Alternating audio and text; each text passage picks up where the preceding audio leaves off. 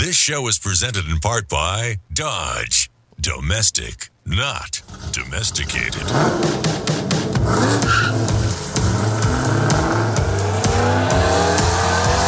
Auto news, exclusive interviews, real-world test drives.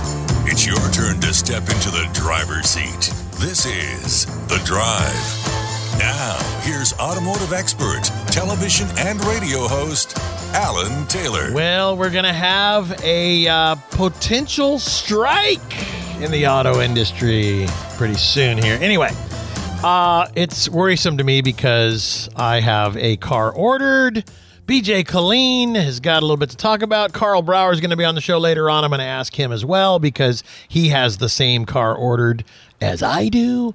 BJ, Carl and I are very concerned. He is right now diligently trying to get as much information as he can about this potential strike with Stellantis. What got you? Well, first tell me what car you guys have ordered. Come on. Are you serious?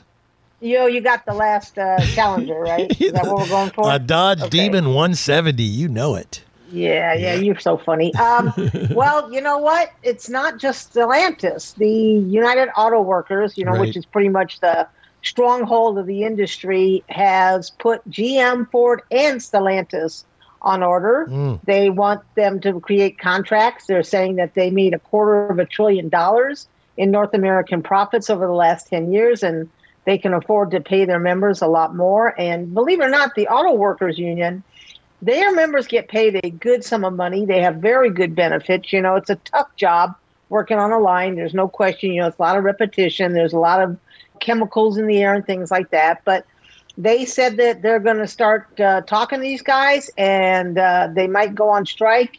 There's an expiration on the deadline of the contracts mid-September. So it's going to be interesting to see what happens, because if they start striking, not only are you not getting your cars, but the car supply is going to dry up on the lots again. So just when we were getting back into having a lot of vehicles on the lot, now this happens.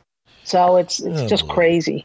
Just crazy. Yeah, it's very unfortunate. Very unfortunate. There's more and more and more as the week went on, more and more information about, how people are just not as interested in these electric cars as, what they've been hoping for, the automakers. I think what the government was hoping for.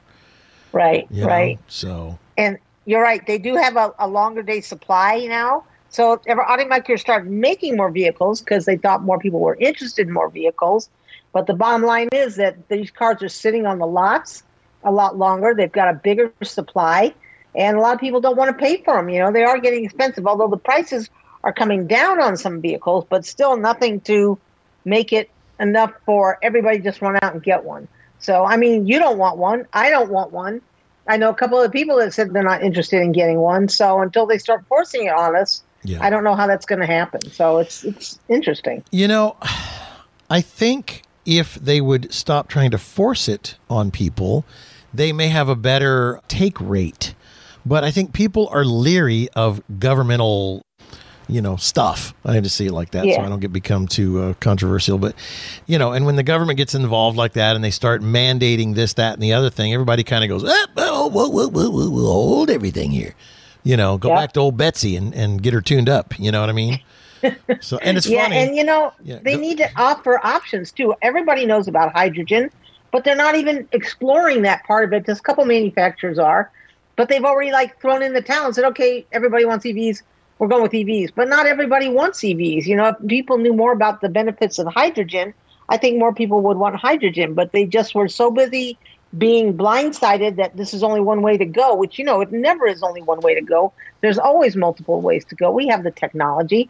So why not try to make it a little bit better and give people the choices that they're looking for? Yeah. And I think it'll happen eventually, but it's going to take the EV market dying before that happens. Well, so it's weird. I will say that Carl will be on, Carl Brower from iccars.com, and they've done a study that shows the used car prices have stabilized a bit, except for EVs, which are catering. And the study shows that it's down 30% from last year. 30%! Anyway, well, he'll be here to talk about that and more about the strike in hour 2.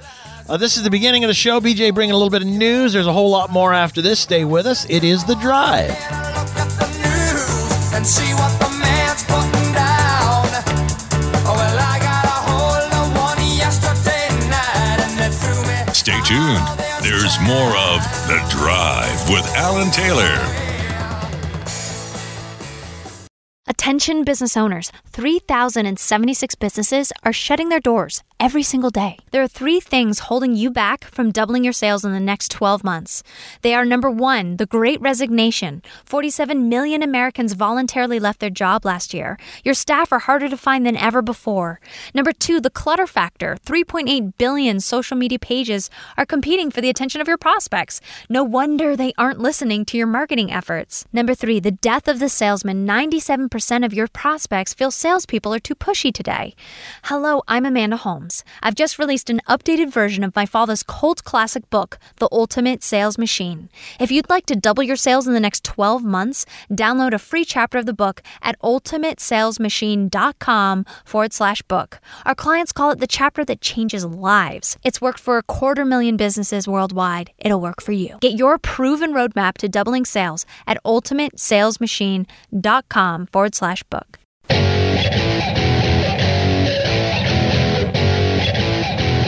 Here it comes. Get ready. There it is. There it is. I don't know what it is, but there it is right there. BJ Colleen joining us. It is The Drive. And she's like, we got to talk about Elon Musk and Mark Zuckerberg fight. What is it? Twitter and Facebook going at it. I don't know. This could be the biggest fight of the history of the world, which is so bizarre if you think about it. Right? If it comes on pay-per-view, will you pay for it? You know, wow, I'm one of those weird guys. I don't like to pay for anything because my slogan is, if it ain't free, it ain't for me. You know that. Yeah. So I got to figure out how to use my media pass to be able to watch it for free, which I might do. It would be fun to watch, and eventually you'll get a chance to watch it, but it's the not knowing who wins. But I personally think that here's my crystal ball. I'll do it first, then you do. Crystal balling, Here we go. Zuckerberg versus Musk fight. I think that Zuckerberg, because he's a human weasel, will try and do something to trip the big, tall giant, because, as you know, there's quite a bit of difference in height with Musk. Yes. He will try and do some weasel thing and try and trip him, and Musk will come down on his face with a fistful of hatred and knock the guy out. I think it's a one-round fight, unless they put on a show, which you never know. Musk may try and be Muhammad Ali and do some funny dance moves, but I think if he does, that's when Zuckerberg will try and trip him and then jump on him and get him some sort of an octopus stranglehold, You know what I'm saying? What do you think? I think it's hysterical that we're actually even talking about this, but you have to, because the level of absurdity is just beyond anything that I can comprehend. But the funny part is that both of these guys have had such horrible negative press. I think they're both trying to find a way to get back in the positive side of people's opinion, and I don't think this is going to help them. I don't think it's going to work, No, but a lot of people are saying this is great. The poor people are going to watch these humongous multimillionaires battle it Billionaires. out to the death. Two richest guys, two of the richest guys in the world, period. Yes. So it's kind of like watching two kings fight over and letting the peasants, into the stadium watching. But what's funny is Mark Zuckerberg just released a picture of him shirtless standing between two MMA fighters, and he's looking pretty buff. He's got the six-pack going. He's got muscles. He's being trained by, the guy's name is Israel Adesanya and Alex Volkanovski, who are two of the top MMA fighters. So this dude, he's not screwing around. I think he knows he's smaller than Musk, and I think he knows that he has to win this. Otherwise, it's going to be really embarrassing for him, because he's a smaller guy, like you said. And Elon Musk, if you've seen pictures of him lately, he's got the dad bod going on. You know what? Dummy. You know what? Mark Zuckerberg may have a little tiny one of those little itty bitty six packs, with the the Yeah. small soda cans. But Musk has got a full keg, a dad keg, you know? He's got dad cake. Yeah, he could probably just sit on him and crush him. But I think, and they haven't said for sure they're doing it, but they're talking about No, it. they've said they're going to do it. What are you kidding me? Well, the bottom line is they're both going to win because they're both going to make a ton of money. Yeah. You know, and I think at this point, their reputations are so low, it can't do anything to hurt either one of them, you know? So I pay. Either that or I'd go to the casinos because I'm in Vegas and I'd watch and, for free. But I definitely bet on them. When this happens, we'll have to see what the odds are and I'll let you know. Oh, but my God. It's unbelievable. They're just... I wonder how in any way, shape, or form this helps their causes, if you know what I'm saying, whether it be Tesla, SpaceX, or Facebook, or the new... This is the problem. What is this little pigtail thing that, it's a new social media platform that Mark Zuckerberg just started? It's supposed to be like Twitter. Threads. What's it called? Threads. It looks like a little pigtail or something, right? A little... Matter of fact, I went fishing the other day. I cleaned a fish, and in the skin of the fish was a little parasite, a little worm. Looked exactly like the logo of Threads. It was a little weaselly-looking little worm. The point is that I think this helps Mark Zuckerberg far more than it helps Elon Musk, because it's going to make people aware of his Threads, Twitter competitor. That's what I think. I think it's a mistake in the long run. I think it's hilarious, but I think it's a mistake in the long run. But they have nothing left to lose. They got nothing to lose. Who cares? No. You get a broken nose. It's all right. It's a badge of honor these days, having a scar. I think people want to see these guys bleed. You know what?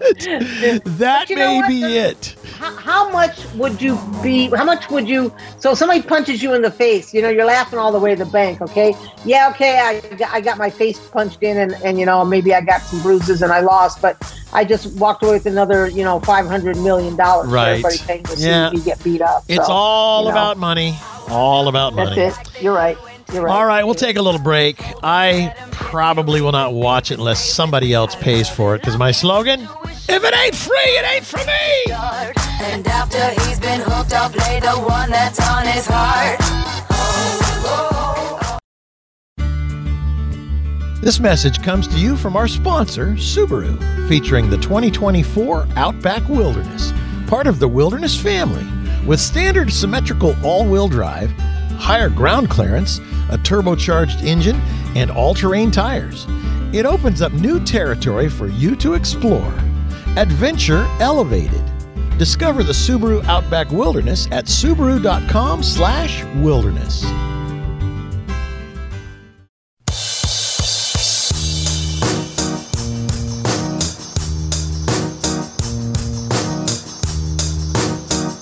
This is The Drive with Alan Taylor. And BJ Colleen, automotive journalist extraordinaire for many years. We won't actually tell you how many, but it's like half a century or something. It's a long time. Yep. It's too long. What did you say, Elon? You still want to talk more about Musk, don't you? Or no, you said too long. Not about him specifically, but about his company, Tesla. Okay, what's going on? Yes. Well, if you're looking for some part-time work and you want a really, really easy job, all you have to do is drive a Tesla around. They'll pay you money. Huh? So Tesla's hiring a bunch of seasonal employees to drive their cars this summer. So basically, they're looking for people to get out there and drive around and collect some data that's going to help improve the vehicle's performance. So it's a 3-month stint, according to job postings. They've been up there for a couple of weeks now. So you can drive during the day, you can drive during the night. There are some things that obviously you have to do. You have to make sure that you have a clean driving record, safe driving habits, a minimum of 4 years of licensed driving experience. So if you're 16 years old, don't even bother, right? But it's a great little part-time job, but it's only in a handful of cities. So look in Austin and in Denver and Brooklyn and a couple of cities. So I actually was looking into it. I'd say, boy, I'll go make $48 an hour at night. I don't know about that. Wow. I know. So, but 18 between 48. But I figure with our experience, we probably collect a lot of money. So if you're looking for part-time work, Alan, this is something that I think you might be interested in. You know what? I could, because I have actually done a radio show from a car before. I was on After Dark with George Norrie, which is one of the gigantic radio shows that plays Coast to Coast. Yeah, Coast to Coast. It's After Dark. And George Norrie's father worked at Ford Motor Company. And since I think at the time I was at Car and Driver or Motor Trend, one of the two. And so his producer, the gal that I've known for years, she said, George wants to talk to somebody about the car industry. Can you do like an hour or two? And I'm like, well, let's see.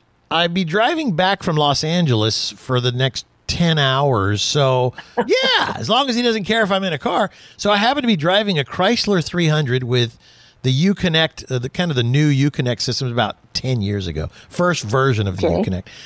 And I got to tell you, it was amazing. I'm driving along through the Central Valley of California for several hours talking to George Norrie about all the stuff that's going on in the car industry. And I was on the car hands-free speaking, it was like, what are you, 2 feet away from the little microphone they have? You would not know it. When I heard that recording back, I was like, that is amazing, the quality of these hands-free systems that cars have these days. It was 10 years ago, I always thought that the Uconnect system was one of the best ones on the market. I personally agree. I like what I have, because I have a Jeep, and it's got the newest 2022 version of Uconnect. And I have to say, it's the most intuitive.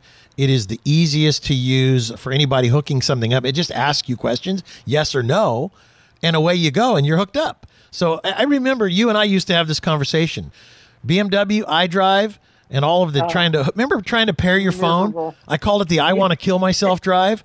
Honestly, it used to be, I would sit there in a parking lot for 30 minutes punching the dash going, come on, you stupid thing, hook up, And now it's just, yes, yes, yes, bing, you're hooked up. So, but now I just use my Apple CarPlay. That's pretty much what I do. I get in the car and I plug it in, and now you can get wireless Apple CarPlay and Android Auto too. And except unless you have a GM product, because GM just said that they're not doing it anymore. So I think, actually GM dealerships are very worried because a lot of people said, if you're not putting that in the car, you're forcing me to buy a platform like a Google Assistant or something like that. I don't want your car. So Ford is keeping theirs, and I think it's going to really help Ford sales. So we're going to see what happens with that. But I love Apple CarPlay. I plug it in. It's got my apps on there. It's got Google Maps, which is better, frankly, than the Ford map system. So I'm real happy with it. All right, what else you got, BJ? Well, one more car is going away, the Mazda CX-9. There's a new 2024 CX-90 stepping in, and the CX-9, it's time to say goodbye. It's been here since 2007. Sales were good the first year, and then did okay second year, and then started to drop away, and it's just another one that's its time is going to sunset, and you got to say goodbye, unfortunately. So if you're looking for a good deal, you might want to go to the Mazda dealership and see what they have as far as CX-9 inventory, because you might be able to get it for a good price. Boy, they pull the trigger on these things a lot faster. When I say pull the trigger, I mean putting it out of its misery, like I did to that cow the other night with the butcher. Anyway. No. Yeah, we had to, number 5. Anyway. So. I've got an idea after we talked about Zuckerberg and Elon Musk having a fight, a cage fight. Uh-oh. I think that maybe that our friend Tim Kuniskis, who's the president of Dodge and now Ram Trucks, Mark Royce, who's the president of General Motors, and William Clay Ford, I think those guys should do like a tag team fight. Because how about a pillow fight? A pillow fight. That I would pay for, though, to watch these guys 2 in a ring at once. And if somebody gets tired because they're a little older, they tag out, then the other guy jumps in. Now that would be funny.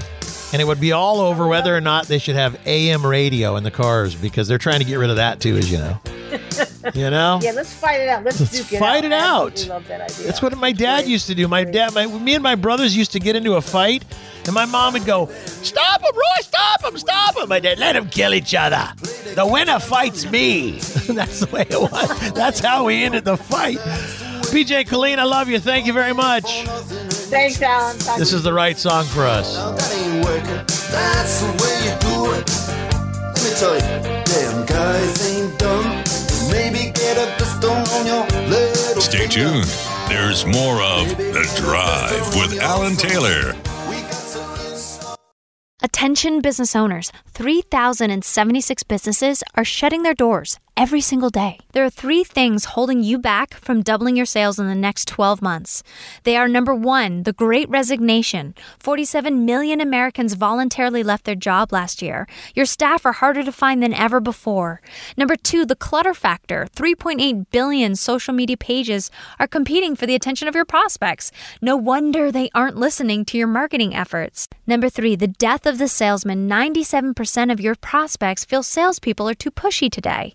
Hello, I'm Amanda Holmes. I've just released an updated version of my father's cult classic book, The Ultimate Sales Machine.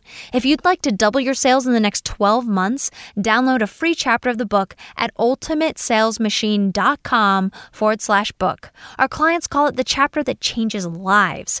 Get your proven roadmap to doubling sales at ultimatesalesmachine.com/book.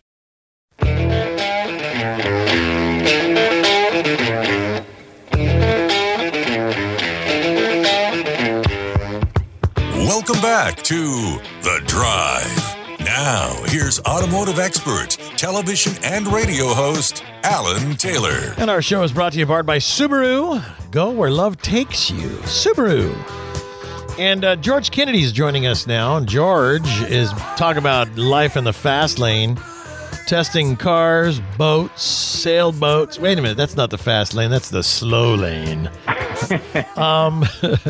George is co-founder of CarTender.com and vice president of the New England Motor Press Association. He contributes to U.S. News and World Report, Car Gurus, Forbes Wheels, and right here on The Drive. This is The Drive with Alan Taylor. That's me, George Kennedy III. 2023 Toyota Tundra Limited with off-road package.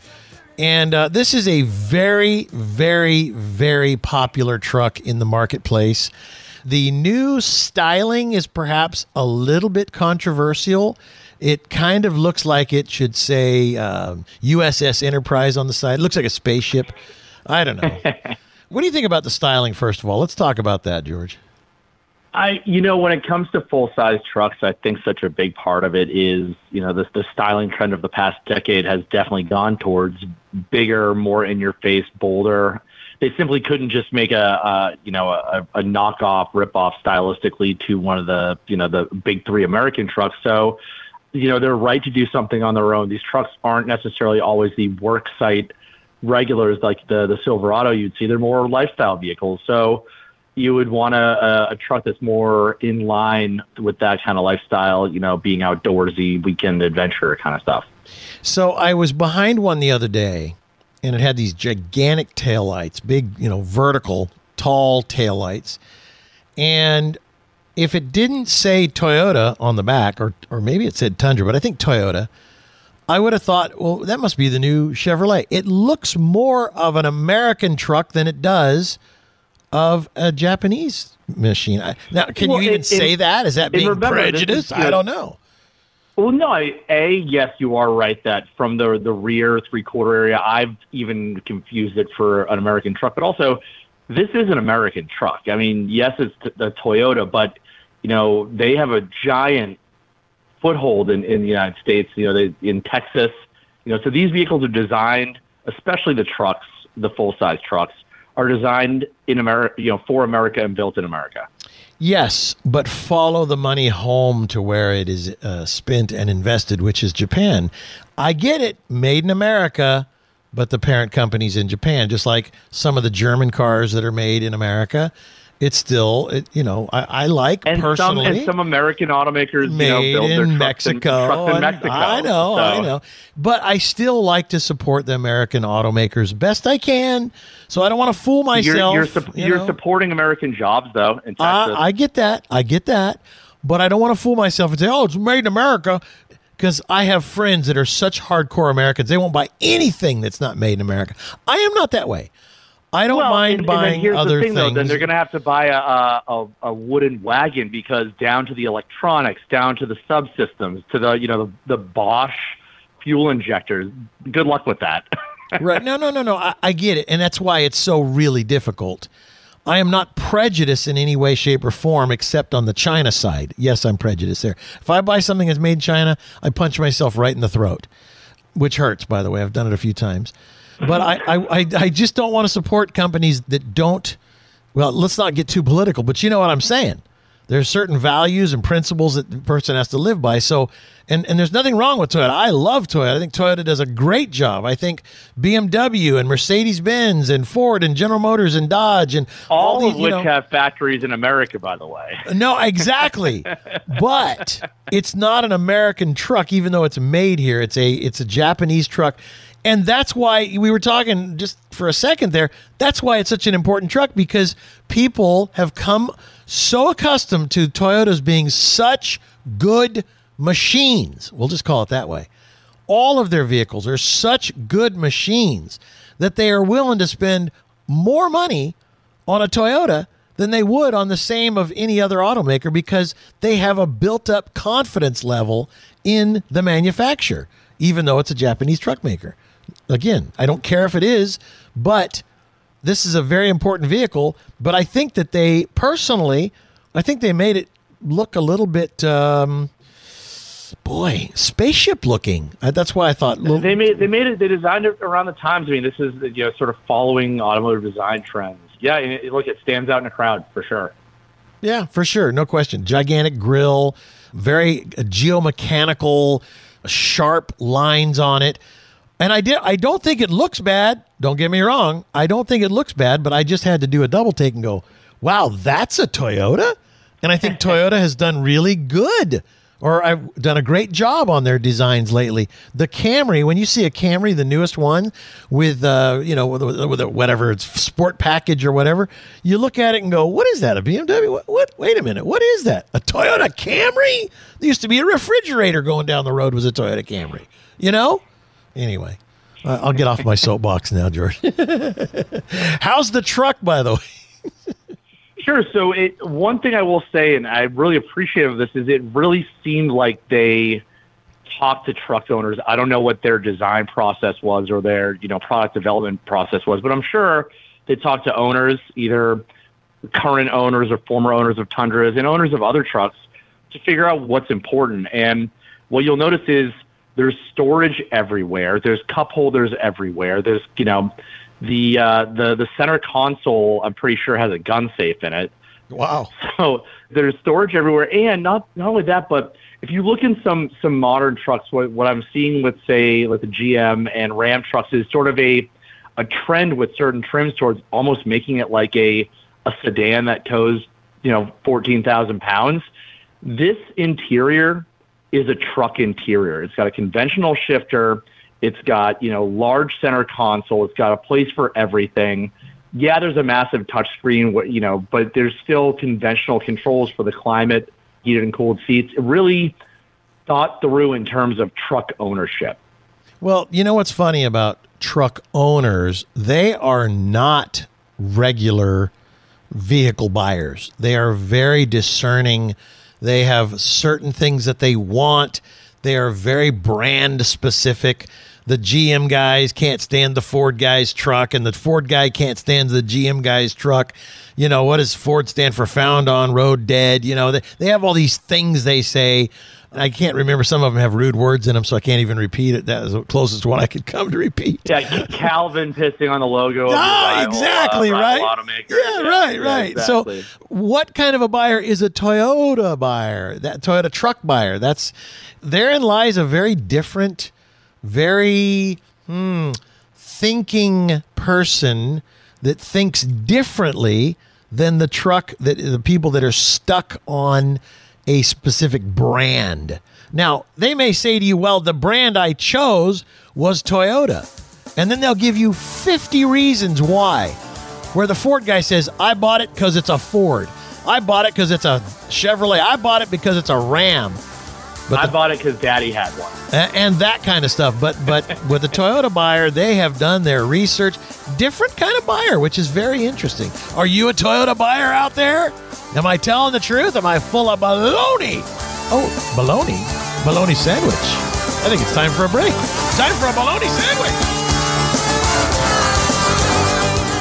The word never carries a lot of weight. Never forget, never settle, never surrender. And now Dodge is proud to announce Never Lift, the full throttle rally cry of stepping on the gas and never letting up. With the 475 horsepower Durango SRT 392 and the muscle car dynamic duo Dodge Charger and Challenger, and the introduction of Dodge Power Brokers, your official dealer for legendary direct connection performance parts. For more on the Never Lift mindset, go to Dodge.com. Dodge is a registered trademark of FCA US LLC.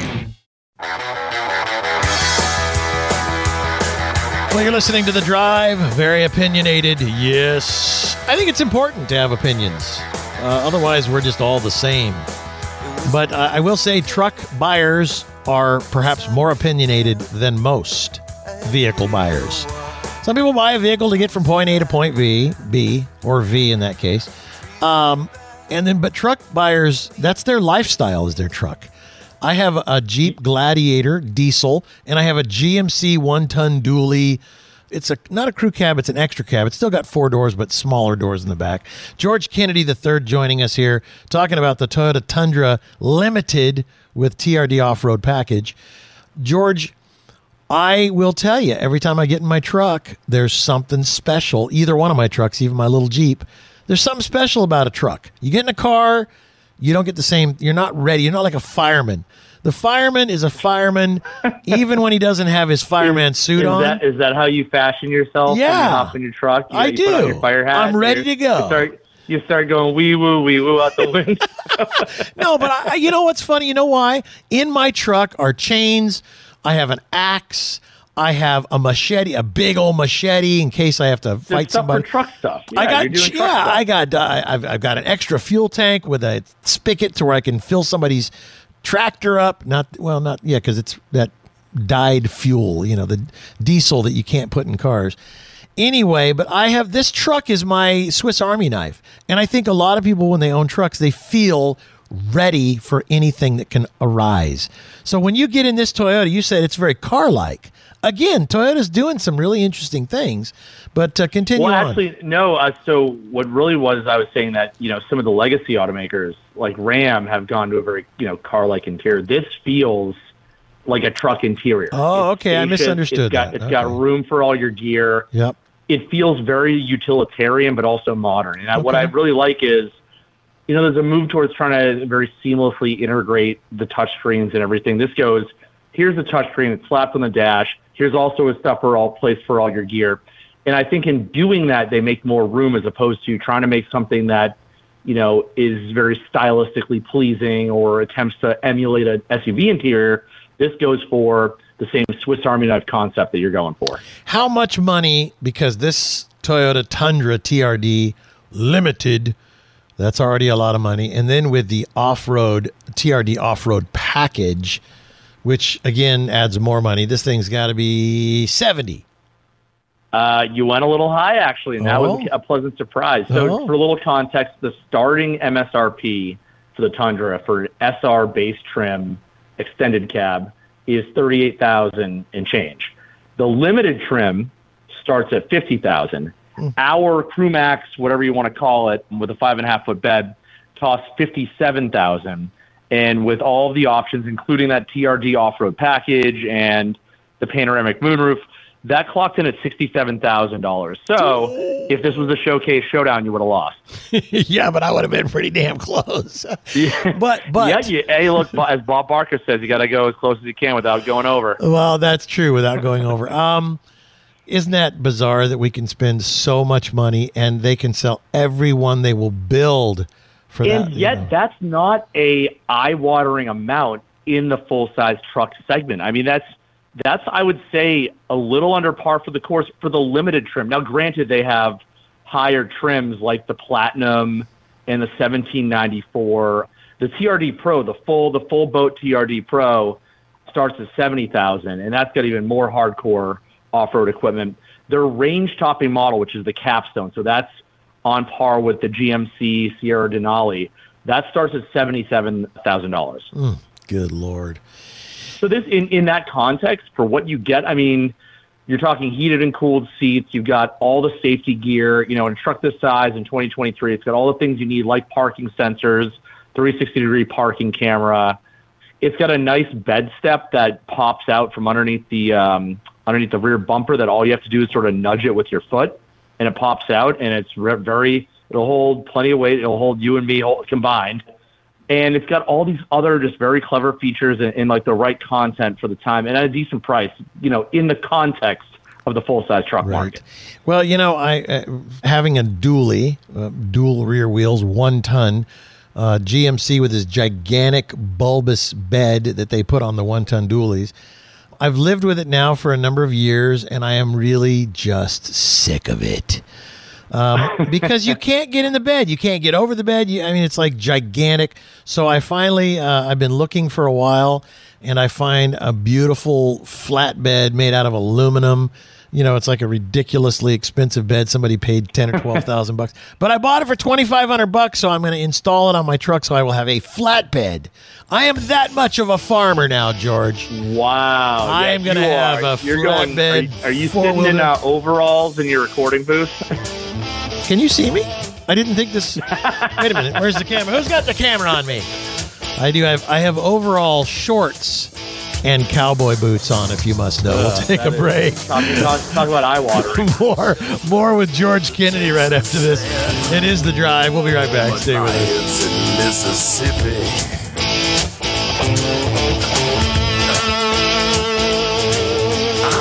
Stay tuned. There's more of The Drive with Alan Taylor on the road ahead. Attention business owners, 3,076 businesses are shutting their doors every single day. There are 3 things holding you back from doubling your sales in the next 12 months. They are number 1, the Great Resignation. 47 million Americans voluntarily left their job last year. Your staff are harder to find than ever before. Number 2, the clutter factor. 3.8 billion social media pages are competing for the attention of your prospects. No wonder they aren't listening to your marketing efforts. Number 3, the death of the salesman. 97% of your prospects feel salespeople are too pushy today. Hello, I'm Amanda Holmes. I've just released an updated version of my father's cult classic book, The Ultimate Sales Machine. If you'd like to double your sales in the next 12 months, download a free chapter of the book at ultimatesalesmachine.com/book. Our clients call it the chapter that changes lives. It's worked for 250,000 businesses worldwide. It'll work for you. Get your proven roadmap to doubling sales at ultimatesalesmachine.com/book.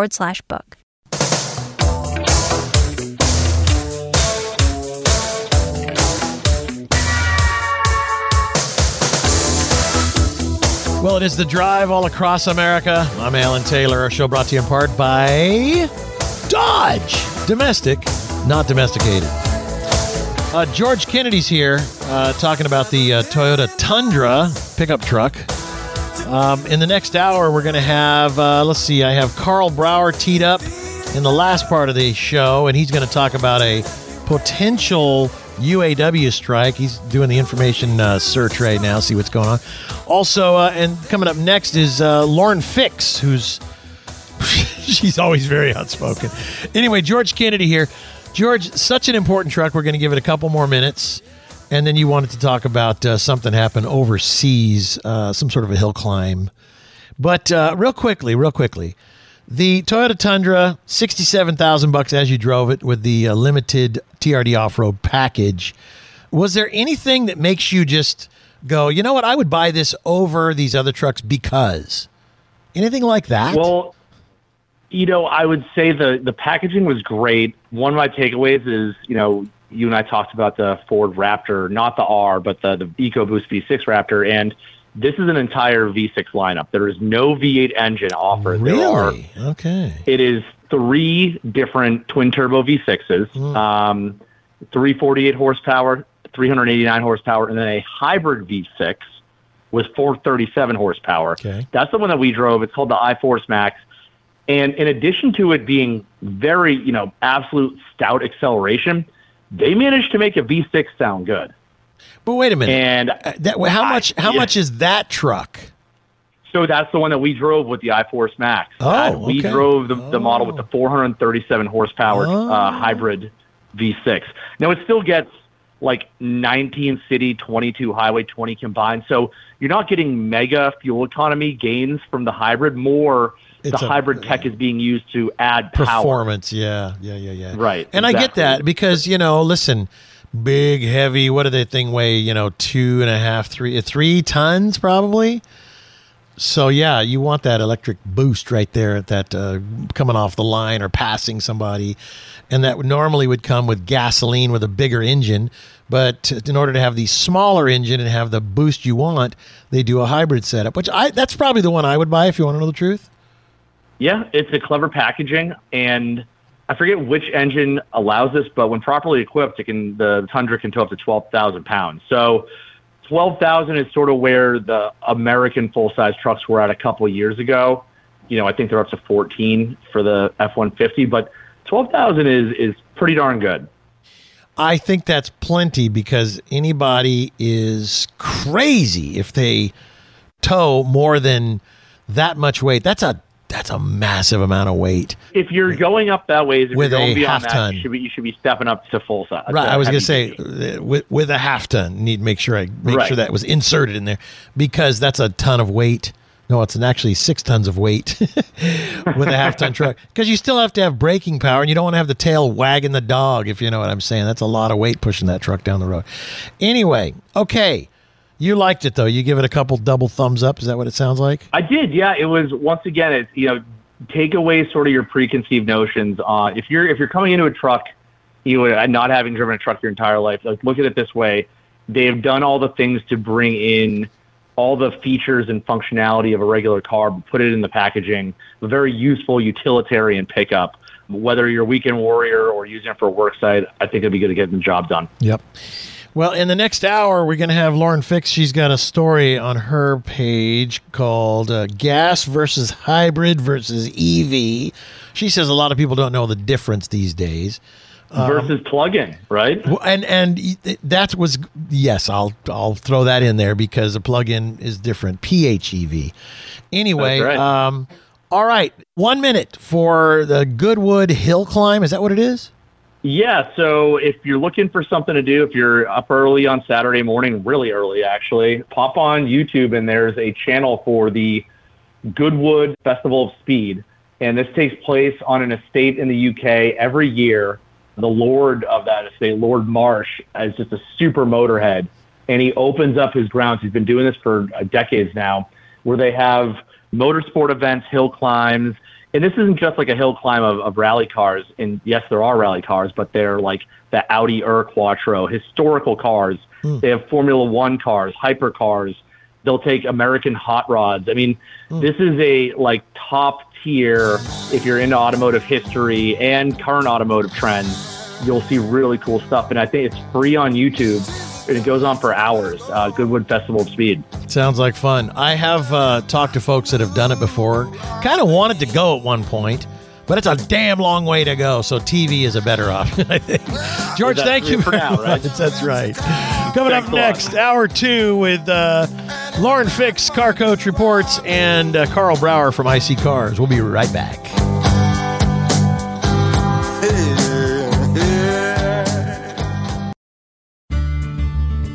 This message comes to you from our sponsor, Subaru, featuring the 2024 Outback Wilderness, part of the Wilderness family, with standard symmetrical all-wheel drive, higher ground clearance, a turbocharged engine, and all-terrain tires. It opens up new territory for you to explore. Adventure elevated. Discover the Subaru Outback Wilderness at Subaru.com/wilderness. This show is presented in part by Dodge. Domestic, not domesticated.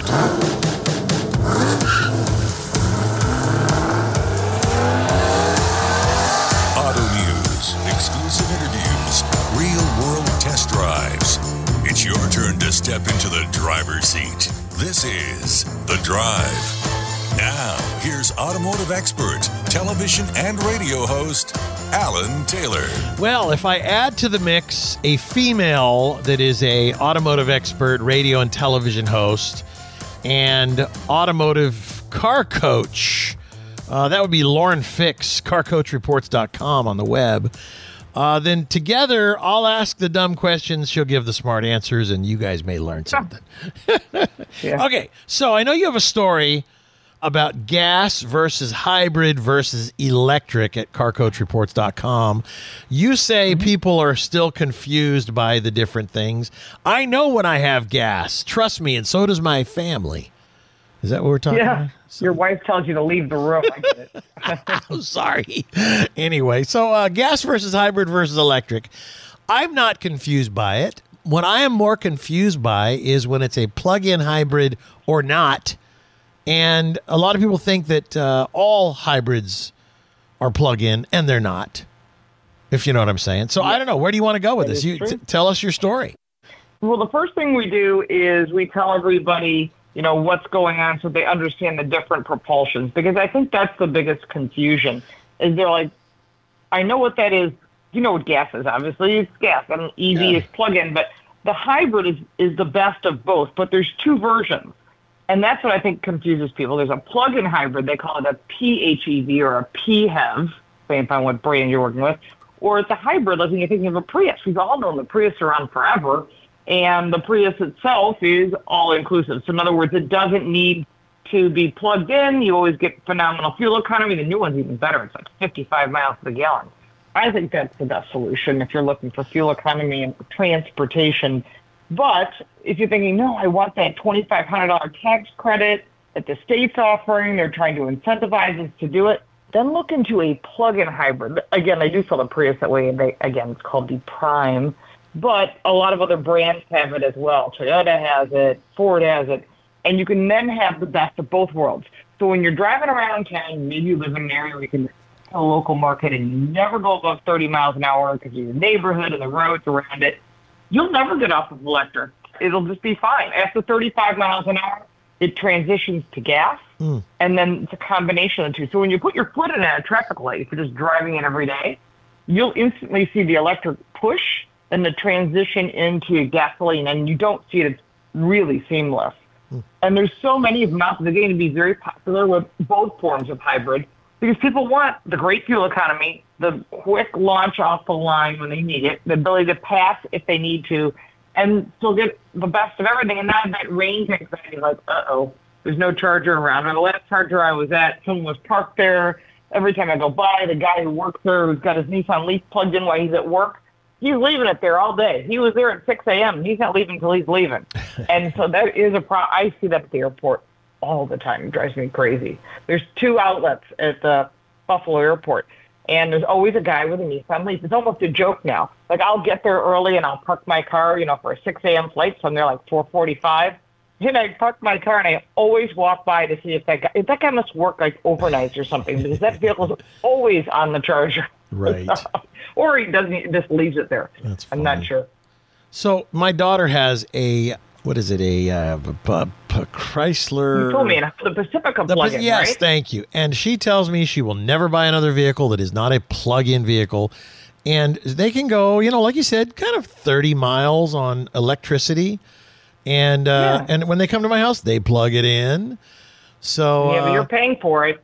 No, I know. And luckily, it's not that big of a deal, but I think it's a great thing. So the story, is there a crux to the story? Is there one thing that you felt was the most missed with gas versus hybrid versus EV? A couple things. First off, people think that there's no maintenance on electric vehicles. That is absolutely a lie. Anything that's moving, that means every car. Anything that's got moving parts needs maintenance. Yeah. For electric vehicles, they go through tires really quickly. People do not realize that, and they're between $250 and $400 a tire, plus the disposal, the mount, the balance, and all that stuff. Right. So keep that in mind. For hybrids, and my daughter has a hybrid SUV. She's got the Jaguar F-Pace. She bought it. Guy was going through a divorce. She had a killer deal on it from the dealer, and she's at 15,000 miles. And she goes, I need brake pads. I go, what? I used to be a brake designer. I go, brake pads should go for 50,000 miles. Nope. Dealer says every 15,000 miles because it uses the regen brakes. Man. Well, you know what? When we come back, I want to ask you advice. I'll tee it up for you. I have an RV. Okay. My son-in-law says, why don't you put a lithium battery in it instead of those lead acid batteries for the house batteries? I want your opinion on Where'd you if get you the think bill it's on that? well, that's the thing. The bill is right. So we'll talk more on the other side. Lauren Fix, Car Coach Reports. You can find her story on gas versus hybrid versus electric at carcoachreports.com. This is The Drive. We'll be right back. I'll give him bona fide loving. Oh, oh, oh. The type that makes me feel. Attention business owners, 3,076 businesses are shutting their doors every single day. There are 3 things holding you back from doubling your sales in the next 12 months. They are number 1, the Great Resignation. 47 million Americans voluntarily left their job last year. Your staff are harder to find than ever before. Number 2, the clutter factor. 3.8 billion social media pages are competing for the attention of your prospects. No wonder they aren't listening to your marketing efforts. Number 3, the death of the salesman. 97% of your prospects feel salespeople are too pushy today. Hello, I'm Amanda Holmes. I've just released an updated version of my father's cult classic book, The Ultimate Sales Machine. If you'd like to double your sales in the next 12 months, download a free chapter of the book at ultimatesalesmachine.com/book. Our clients call it the chapter that changes lives. Get your proven roadmap to doubling sales at ultimatesalesmachine.com/book. Well, you're listening to The Drive all across America. I'm Alan Taylor. Lauren Fix joining us, thecarcoachreports.com. And so, Lauren, my coach is about 4 years old, and the house batteries, so if you're dry camping, which means you're not plugged into anything and you have to use your generator, there's typically like 4 batteries on a bigger coach that run all of the lights and all the stuff inside, even your microwave, and they're big. You know, they're not big, but they are big, and they're expensive too. They're like $350 a piece. Okay. Oh yeah. And so you're talking, what is that? $1,400 for 4 batteries. We went camping over the weekend last week, and I was smelling this kind of rotten egg smell, and of course, I asked all the kids if anybody had passed gas. Nope. And gas versus hybrid versus anyway. And so then I went outside and I thought, that does kind of smell like a battery that's, like a hot battery. So I opened the compartment and oh boy, these batteries were swollen. I mean, they looked like they were going to explode. Like I thought, I'm backing off. And that's some dangerous gas coming out of those things. So anyway, we got home. We just kind of didn't know what to do other than just not really use too much. Anyway, we went ahead because I was getting ready to come home anyway at that point. We went home and I disconnected everything and I tried to take one of the batteries out. They had gotten so hot that they had like stuck together. Think about that. Think about how hot those suckers had to get. Were they old? They must have been old. No, batteries. they're 4 years old. That's not that old. You know what I mean? Mm-hmm. So and the vehicle only has 3,300 miles on it, so it's not like it's been on the road a lot. The point is, it overcharged or something and baked these batteries. So my son-in-law says, I got a lithium battery, and it's a much better deal. It's like, I'm just looking at it right now. It's a 12-volt. It's called Life Pro 4 Plus. Mm-hmm. It's got a built. How much was that? Well, that's the thing. It's got all kinds of built-in things that, blah, blah, blah. Well, this one's $1,750, but you get $100 off at checkout right now. Anyway, so 16. Yeah, right. 7, all those kind of things. 10% off, right? But what do you think about changing from lead-acid batteries to these lithium batteries? What are your thoughts on RVs and things? I think for RVs, it makes sense if you need them and you got the cash flow. I think the thing is with all of them, they have to have a shut-off. And that's part of the problems they're having with a lot of low-priced electrical plug-in items. You plug something in, you leave it alone, you disappear for a week, you come back and you go, wow, this thing is hot. Because it never, once it reaches its full charge, it just keeps maintaining that charge. Right. But sometimes it can keep going and going and going. And we see that with a lot of these scooters and e-bikes. That's what happened with your batteries. The charger never shut off once the battery was fully charged. The battery doesn't have to bring the charger. Right. So if you're using a generator, you're putting direct power into it. And so eventually it got so hot that they baked. When you're dealing with lithium, they can do the same thing. It depends on the ones you buy. You buy the really good ones that are drop-in replacements. That will work. You get longer life. You get about 2,000 cycles out of them. So they last about 80% longer. Of course, the price is 80% more, but I guess it's 6 or half dozen of another. The nice thing about them is they do last longer, but again, you still need to make sure that whatever you're charging them with, you have some sort of check, like an electrical check system in there that shuts off once the battery's fully charged. So that's what I like about this. It says with the upgraded battery management system, you can rest easy knowing your battery is fully protected against overvoltage, undervoltage, overheating, overcurrent, short circuits. This advanced system ensures ultra reliability and safety for your battery, plus the upgraded auto balancing technique. Your battery life is maximized, getting you the most out of each cell pack. That means you even, blah, blah, blah, blah, let me get to this, gets 15,000 cycles or 10 years of everyday use. I like it. Is there a warranty with that? Oh, yeah. Get a warranty with that. 10-year warranty. Let me just tell you. So that's good. Yeah. Anytime you have those, you need a file. Well, you should. You probably do. I keep a file on everything. If I take it through a state inspection, wiper blades, anything, because if something goes wrong, the first thing they ask you is, "Sir, do you have a receipt for that?" Yeah. And you're like, it's in the trash somewhere. No. Sorry. I think this is the way to go because the gas that was coming out of there smelled worse than really bad food combination, beans and fruit. You know what I'm saying? We'll take a break. That does not sound good. Lauren Fix is with us. When we come back, there's a whole lot more to talk about here on The Drive. And you can find Lauren Fix at carcoachreports.com. This is The Drive. Stay with us. Hold on to the levee brakes.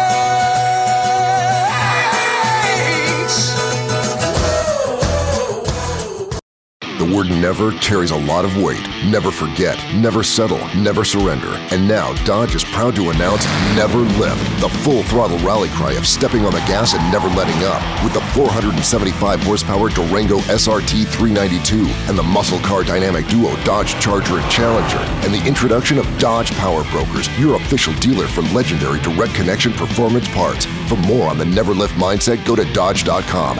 Dodge is a registered trademark of FCA US LLC.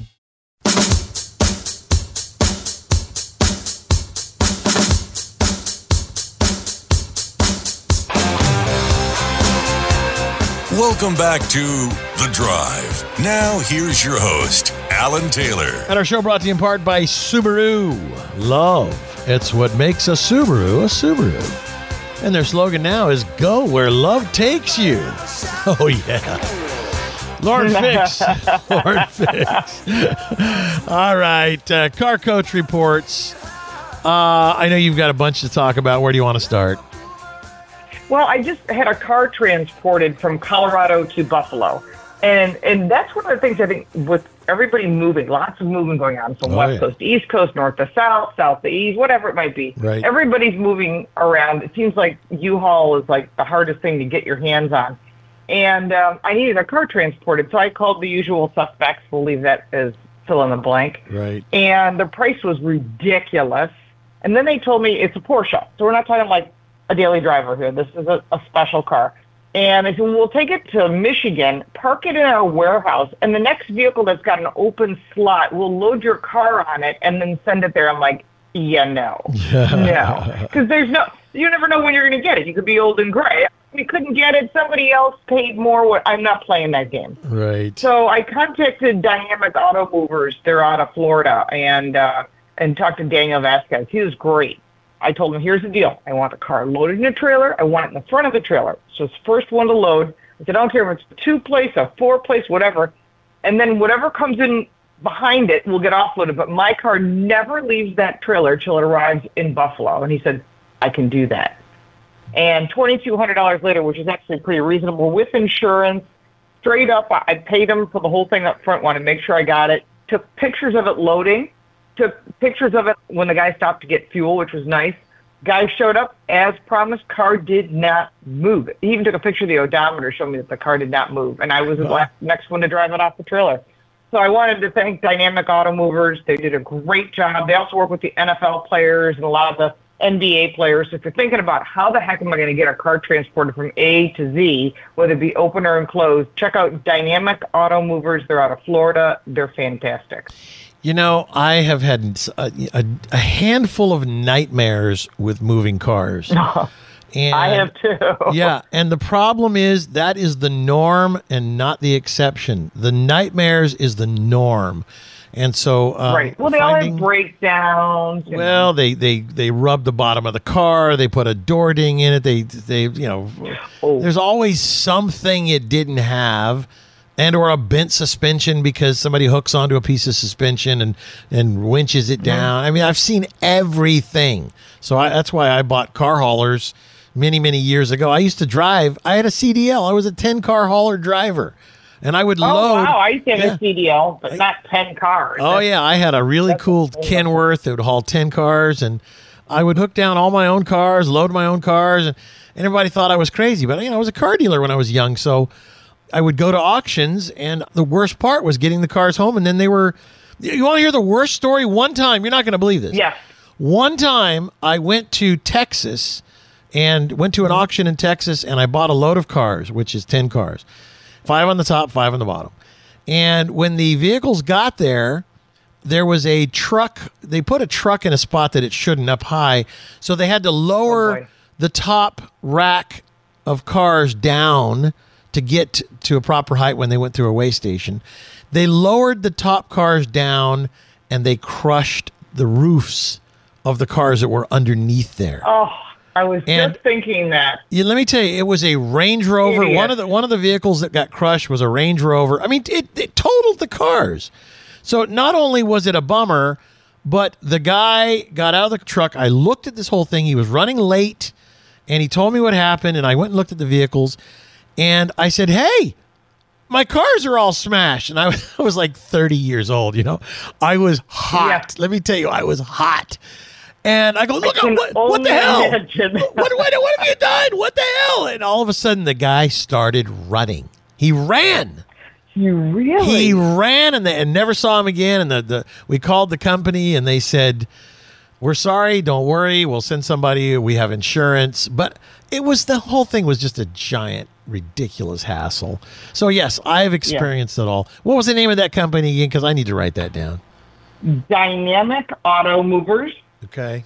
Ask for Daniel. Okay. He's fabulous. Well, it's, I'm recommending to a lot of friends that have real expensive cars. A friend of mine had an Aston Martin delivered through them. I had a girlfriend have a vehicle go from Chicago to Delray where she moved. So, they've done good things. Just know that every truck company, no matter who they are, can have a breakdown, a blown tire. That's normal. They put a ton of miles on their trucks and trailers. Oh, heck yeah. No, but when I sold my Viper, to a guy in Florida. He flew here across the country to the West Coast. He flew to look at the vehicle. I took him for a ride that made him throw up. And then he said, I'll take it. And I go, do you want to drive it now? He goes, no, I'm good. I'll take it. He never drove it. That is hysterical. And so then when the truck came, cars you want to buy. I mean, it only had like 3,000 miles on it. So I took him for such a ride. He was sick. Anyway, it was just a turnaround drive, and he went back home. And when they came to load that vehicle up, let me just tell you something. That was an experience watching that car get loaded. I thought, they're going to smash one of those doors. They're going to smash the undercarriage. They're going to tear off the inner fender, whatever it is. No, unbelievable. And I asked the guy. You're lucky. He said it made it without a scratch. Lauren Fix, thank you very much. Car Coach Reports. You can find her at laurenfix.com. Also, she's all over the place. We'll be right back with more. Stay with us. It is The Drive. We went from nothing to something, like in a loving. It was us against the world. Attention business owners, 3,076 businesses are shutting their doors every single day. There are 3 things holding you back from doubling your sales in the next 12 months. They are number 1, the Great Resignation. 47 million Americans voluntarily left their job last year. Your staff are harder to find than ever before. Number 2, the clutter factor. 3.8 billion social media pages are competing for the attention of your prospects. No wonder they aren't listening to your marketing efforts. Number 3, the death of the salesman. 97% of your prospects feel salespeople are too pushy today. Hello, I'm Amanda Holmes. loves. I've just released an updated version of my father's cult classic book, The Ultimate Sales Machine. If you'd like to double your sales in the next 12 months, download a free chapter of the book at ultimatesalesmachine.com/book. Our clients call it the chapter that changes lives. It's worked for 250,000 businesses worldwide. It'll work for you. Get your proven roadmap to doubling sales at ultimatesalesmachine.com/book.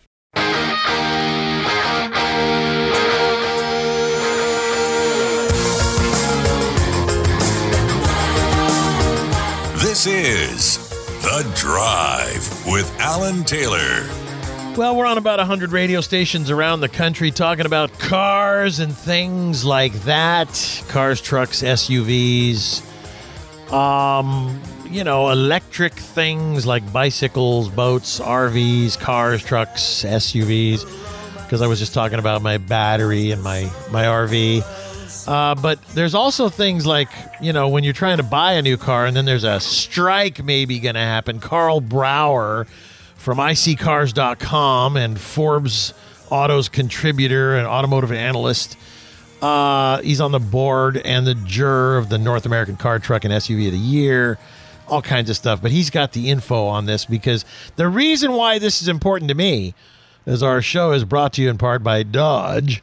Carl and I have both ordered the new Dodge Demon 170, which is, and I have to say it like the 170, like the devil himself.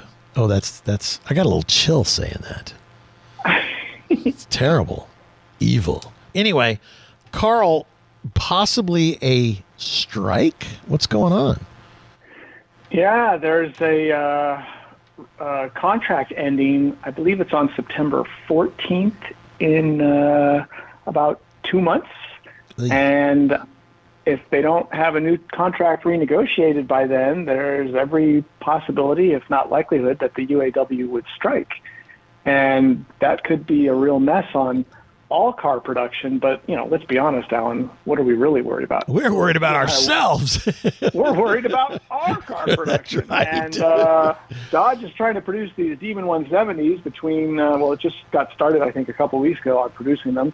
And they're supposed to get 3,300 done, 3,000 U.S., 300 Canada by December 31st. And according to what I heard, that's it. They can't fudge it. Well, we'll just take till January 5th, January 10th. No. Like my understanding from what Tim Kuniskis himself said is the hammer comes down at midnight on the 31st. I don't know if contracts or leases for the plants are over at that point or what, but everything's got to be done.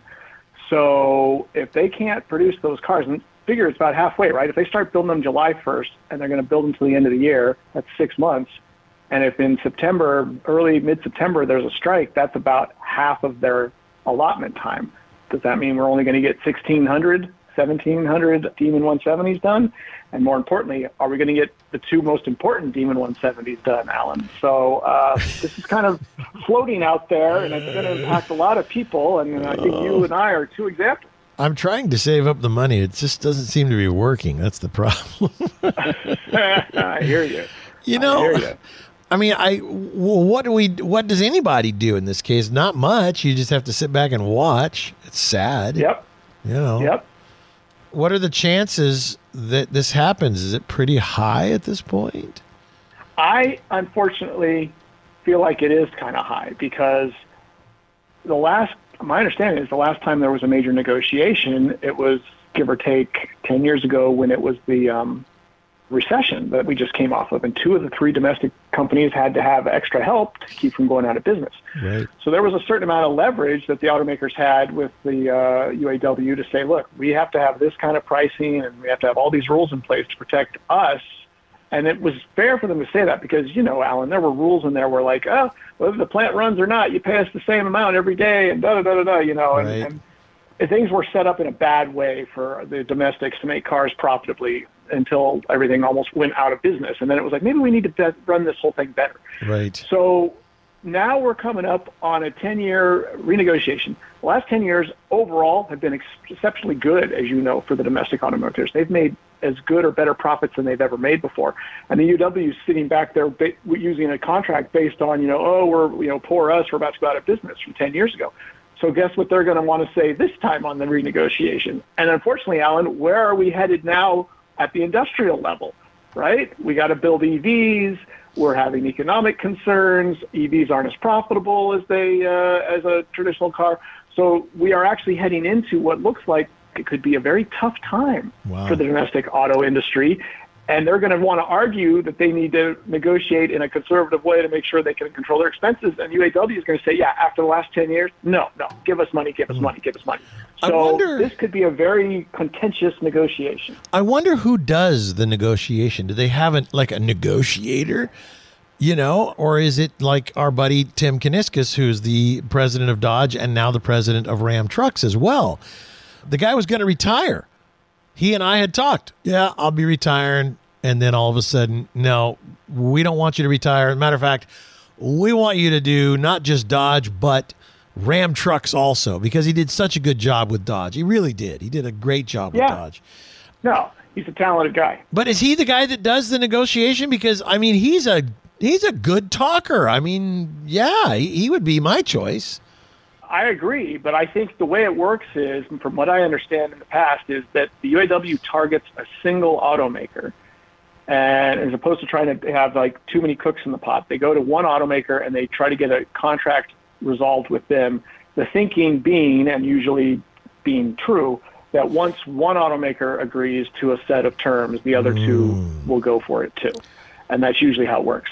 So they'll go to one of the three, let's say they go to Ford, and start talking to them, and Ford will negotiate from their perspective, but they'll also be getting whispered in their ear from Stellantis and GM, and Ford theoretically shouldn't agree to anything that only would be good for Ford and the other two won't like. Right. But so it could not even be someone from Stellantis where Tim Kuniskis works that ends up being the primary negotiator, although he also, at his level, will probably have some level of say to the messaging going on, whether it's directly with Stellantis talking to them or it's GM or Ford and he's talking to those two automakers. Well, to kind of bring it into perspective for those who don't quite understand the Stellantis thing, they own Dodge, Jeep, Chrysler, Ram.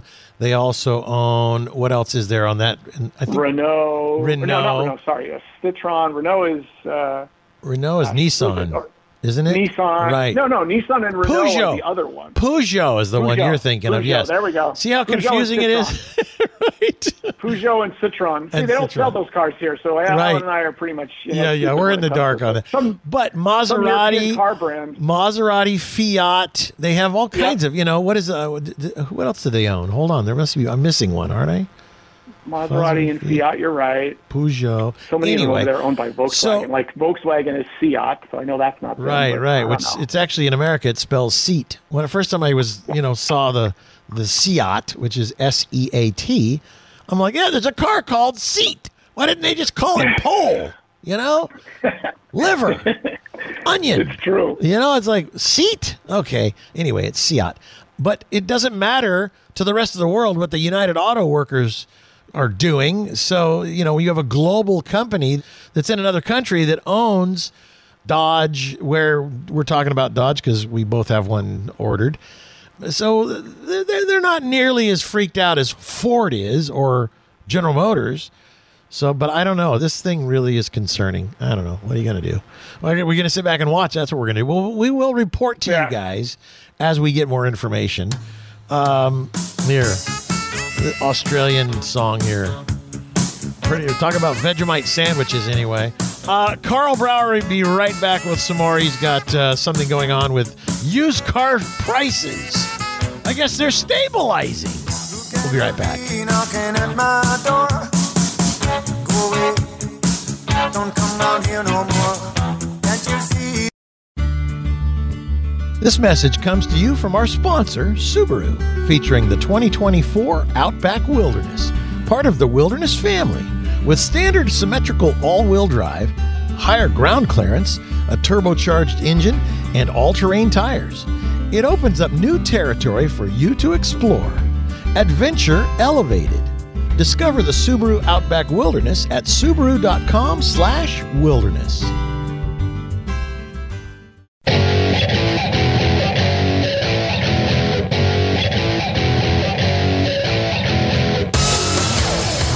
Do not anger the devil.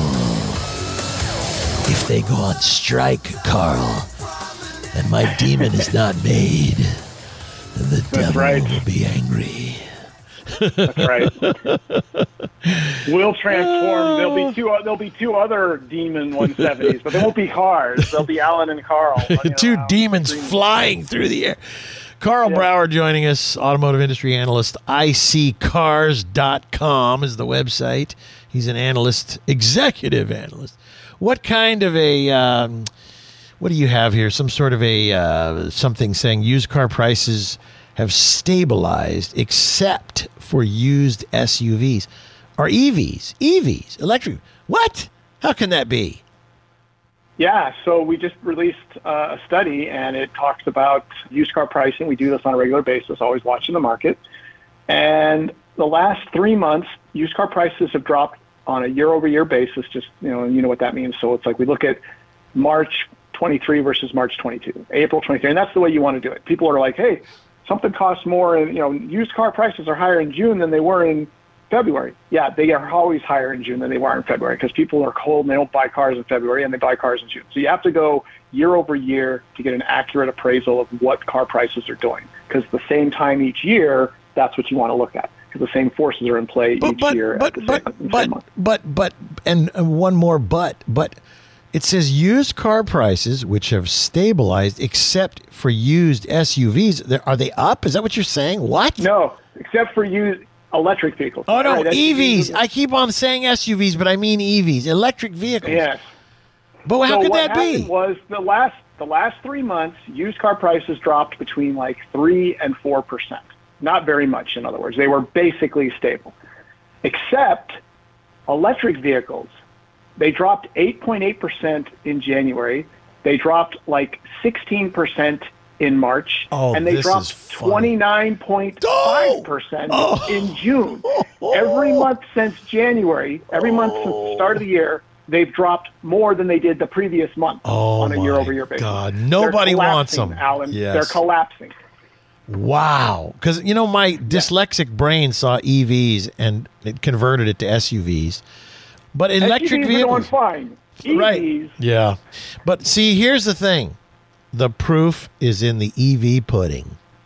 People don't want used EVs because they know what they don't know, which is that they don't know what a used electric vehicle, what problems it's going to cause them. So it's the devil you know or the devil you don't know. The devil I know is a gasoline or diesel engine car. At least I know roughly how many miles I can get out of one of those, but I don't know what the life of one of these EVs are. I don't know what's going to happen if we get into a crash, and we've seen some pretty ugly pictures. And so people's doubts and fears are causing the used EV market to collapse. Well, it's everything. Alan, there's like 5 factors driving their prices down, right? First, you have inflation. Everything costs more, and that makes cars cost more, right? Yeah. And EVs cost more always than the equivalent non-EV. You go look for a small compact car, and one of them's an EV. That's the most expensive in the compact car category. You go look for a mid-size sedan. That's the most expensive. So they cost more always. They cost more than they always cost more because there's been inflation. Then there's interest rates. So now you're paying more for the car, and you're paying more for the money you got to borrow to buy the car. Then you've got economic concerns, which whenever people are concerned about their income or their employment, maybe they're seeing a bunch of layoffs from, Facebook and the tech industry or what other things, right. They get more risk averse, like you were just saying. Right. Then they don't want to try something new. The last thing they want to do is say the second most expensive thing, which is what most people's cars are after rent or mortgage, the second most expensive thing that I pay for every month, I'm going to try a brand new one, even though I'm not sure I'm going to be employed in 6 months. People don't do that. They either don't buy or they buy something they have complete faith in. They don't buy experimental, roll of the dice type things. Right. So every single metric or factor that influences how people behave when they're buying their cars has gone against the EVs for the past 12 months. And even gas prices have stabilized. A year ago, we had a new war breaking out in Ukraine, causing oil prices and gas prices to spike. Gas prices are still stupid high. We're in California, you pay over $5 for premium consistently. Yeah. But they've been over $5 for like the last 6 months. So, and it's always the same thing. When they're bouncing around, people freak out. When they stabilize, even at a high level, Alan, people stop thinking about it and they go on with their lives. All right. They've stabilized. and people aren't thinking they have to go get an electric car to escape these volatile gas prices. That's gone. Let me read this once for those that can go to iccars.com. Let's see. It was the used car prices, which have stabilized except for used EVs, which are cratering, down 30% since last year. This all can be found, if you want to read all about it, at iccars.com.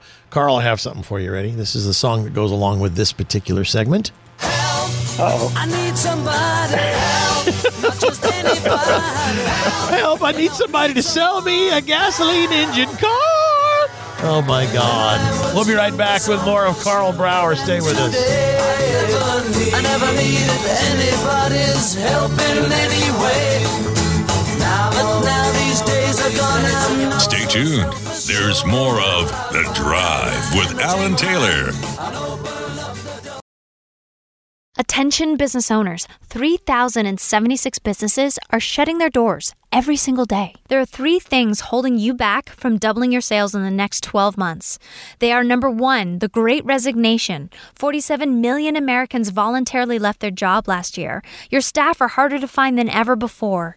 Number 2, the clutter factor. 3.8 billion social media pages are competing for the attention of your prospects. No wonder they aren't listening to your marketing efforts. Number 3, the death of the salesman. 97% of your prospects feel salespeople are too pushy today. Hello, I'm Amanda Holmes. I've just released an updated version of my father's cult classic book, The Ultimate Sales Machine. If you'd like to double your sales in the next 12 months, download a free chapter of the book at ultimatesalesmachine.com/book. Our clients call it the chapter that changes lives. Get your proven roadmap to doubling sales at ultimatesalesmachine.com/book. I get knocked down, but I get up again. You're never gonna keep me down. I get knocked down, but I get up again. You're never gonna keep me down. Welcome back to The Drive. Now, here's automotive expert, television and radio host, Alan Taylor. Well, Carl Brower is joining us. You can find him. He is a contributor to Forbes Autos. He's the juror and a board member for the North American Car and Truck of the Year and SUV of the Year. And he's also something to do, I don't know, with the World Car of the Year, Men in Bikinis of the Year. Trying to think what else. What else was there, Carl? There was something else, wasn't there? Oh, yeah, yes. If it's a yearly thing, it's a big deal. I'm involved. He's involved. Let's see. Men chest feeding of the year. Chest feeding is what it's called. It's a brand new thing. He got involved right away. Executive analyst for iccars.com. All these stories we've been talking about, I'm sure, can be found there. Carl, I know you're getting ready to go on the long-tail rally with your new little Porsche. Are you? I am. I've got it all loaded up. The last week's been big-time prep. Last couple of weeks, really. Full PPF, paint protection film. Clear film to protect the paint, and Clearplex on the windshield. Modern iPhone adapter that plugs into the archaic. Hold on, I said something. I was going to say archaic because it's not really a new Porsche. You bought a used one. It was a lot of money, right. But it was a very special car, a 911 Turbo S. What year? 2000 what? 2012. Yeah. 911 Turbo S with 1,951 miles that on is it awesome. when I bought it. That's so awesome. And just really well equipped, and most importantly, Alan, it wasn't painted black. Oh my God! It wasn't black. I get a little intense when I talk about this because I spent over 6 weeks scouring the Turbo S market, and there are too many black, white, silver, and gray cars in the world. That's my strong feeling on all vehicles and all models. But when you start going and looking at the 997 generation of Turbo S's, specifically the 997.2 generation, 2010 through 2013, Carl, they're all black. Carl. And then the rest are white or silver. Listen, everyone knows, and this is going to sound a little rude, that you're a Porsche-phile. You like to touch your car. I get it. That's the actual word for a Porsche fanatic, is a Porsche-phile. Am I right? Am I saying that right? Yes, you are. And I just wanted one that had some color to it. I wanted one that had an interesting color to it. And then all of a sudden, this ruby red beauty siren song sneaks up on me and starts calling to me from 25, and I'm searching nationwide, Alan, for 6 weeks. There's one in like New York that was dark blue. It's like, well, that's going to be a pain to go get. And then this ruby red Butte shows up 25 minutes from my house. And, yeah. Okay. 1,951 miles and really nicely equipped sand beige interior. Somebody went a little nutso with the check boxes on the order form and all. Every single interior component that can be carbon fiber is carbon fiber. It's pretty wild. So you take this car that is a decade old and it only has 1,900 miles on it. It's a brand new. It's been like in a time machine, a time warp. What do they call that? What do they call that when the car state like a stasis, a time state? Oh, like a barn find. Yeah, but it's like brand spanking new, and you're going to drive it all across the country. But I know we have to tell people because Lauren Fix was on before you, and she's talking about how she just had a car shipped across the country, and I know you're having your car shipped out to Montana. Is it Montana? Is that what you're going to do? No, to Spokane. Washington. Driving across Montana. Yeah. Okay, so Spokane, Washington, from Los Angeles or Orange County, wherever. You chose Reliable Trucking, right? Oh, I did. And Reliable does all the automakers for the most part. All their most expensive. What do they call those? The concept cars. The concept cars that are priceless cars. Everything special. Yeah. Yes. So are you still, I mean, is it Bob? Who do you deal with over there? Is it Bob? Or do you have somebody? I deal with a guy named Mike, I think he's in Michigan. I think he's based out of Detroit, which is their home base, by the way, is Detroit.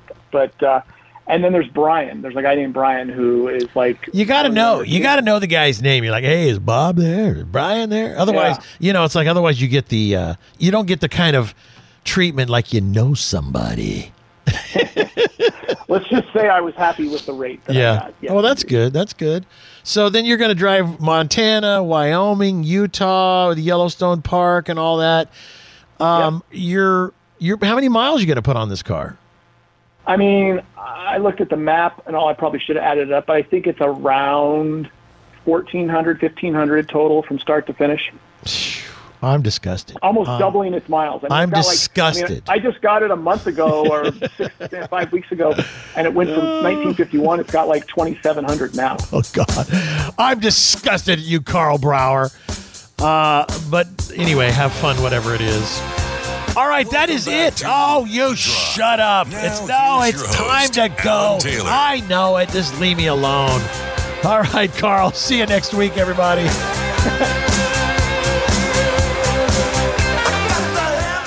The word never carries a lot of weight. Never forget, never settle, never surrender. And now Dodge is proud to announce Never Lift, the full throttle rally cry of stepping on the gas and never letting up. With the 475 horsepower Durango SRT 392 and the muscle car dynamic duo Dodge Charger and Challenger. And the introduction of Dodge Power Brokers, your official dealer for legendary direct connection performance parts. For more on the Never Lift mindset, go to Dodge.com. Dodge is a registered trademark of FCA US LLC.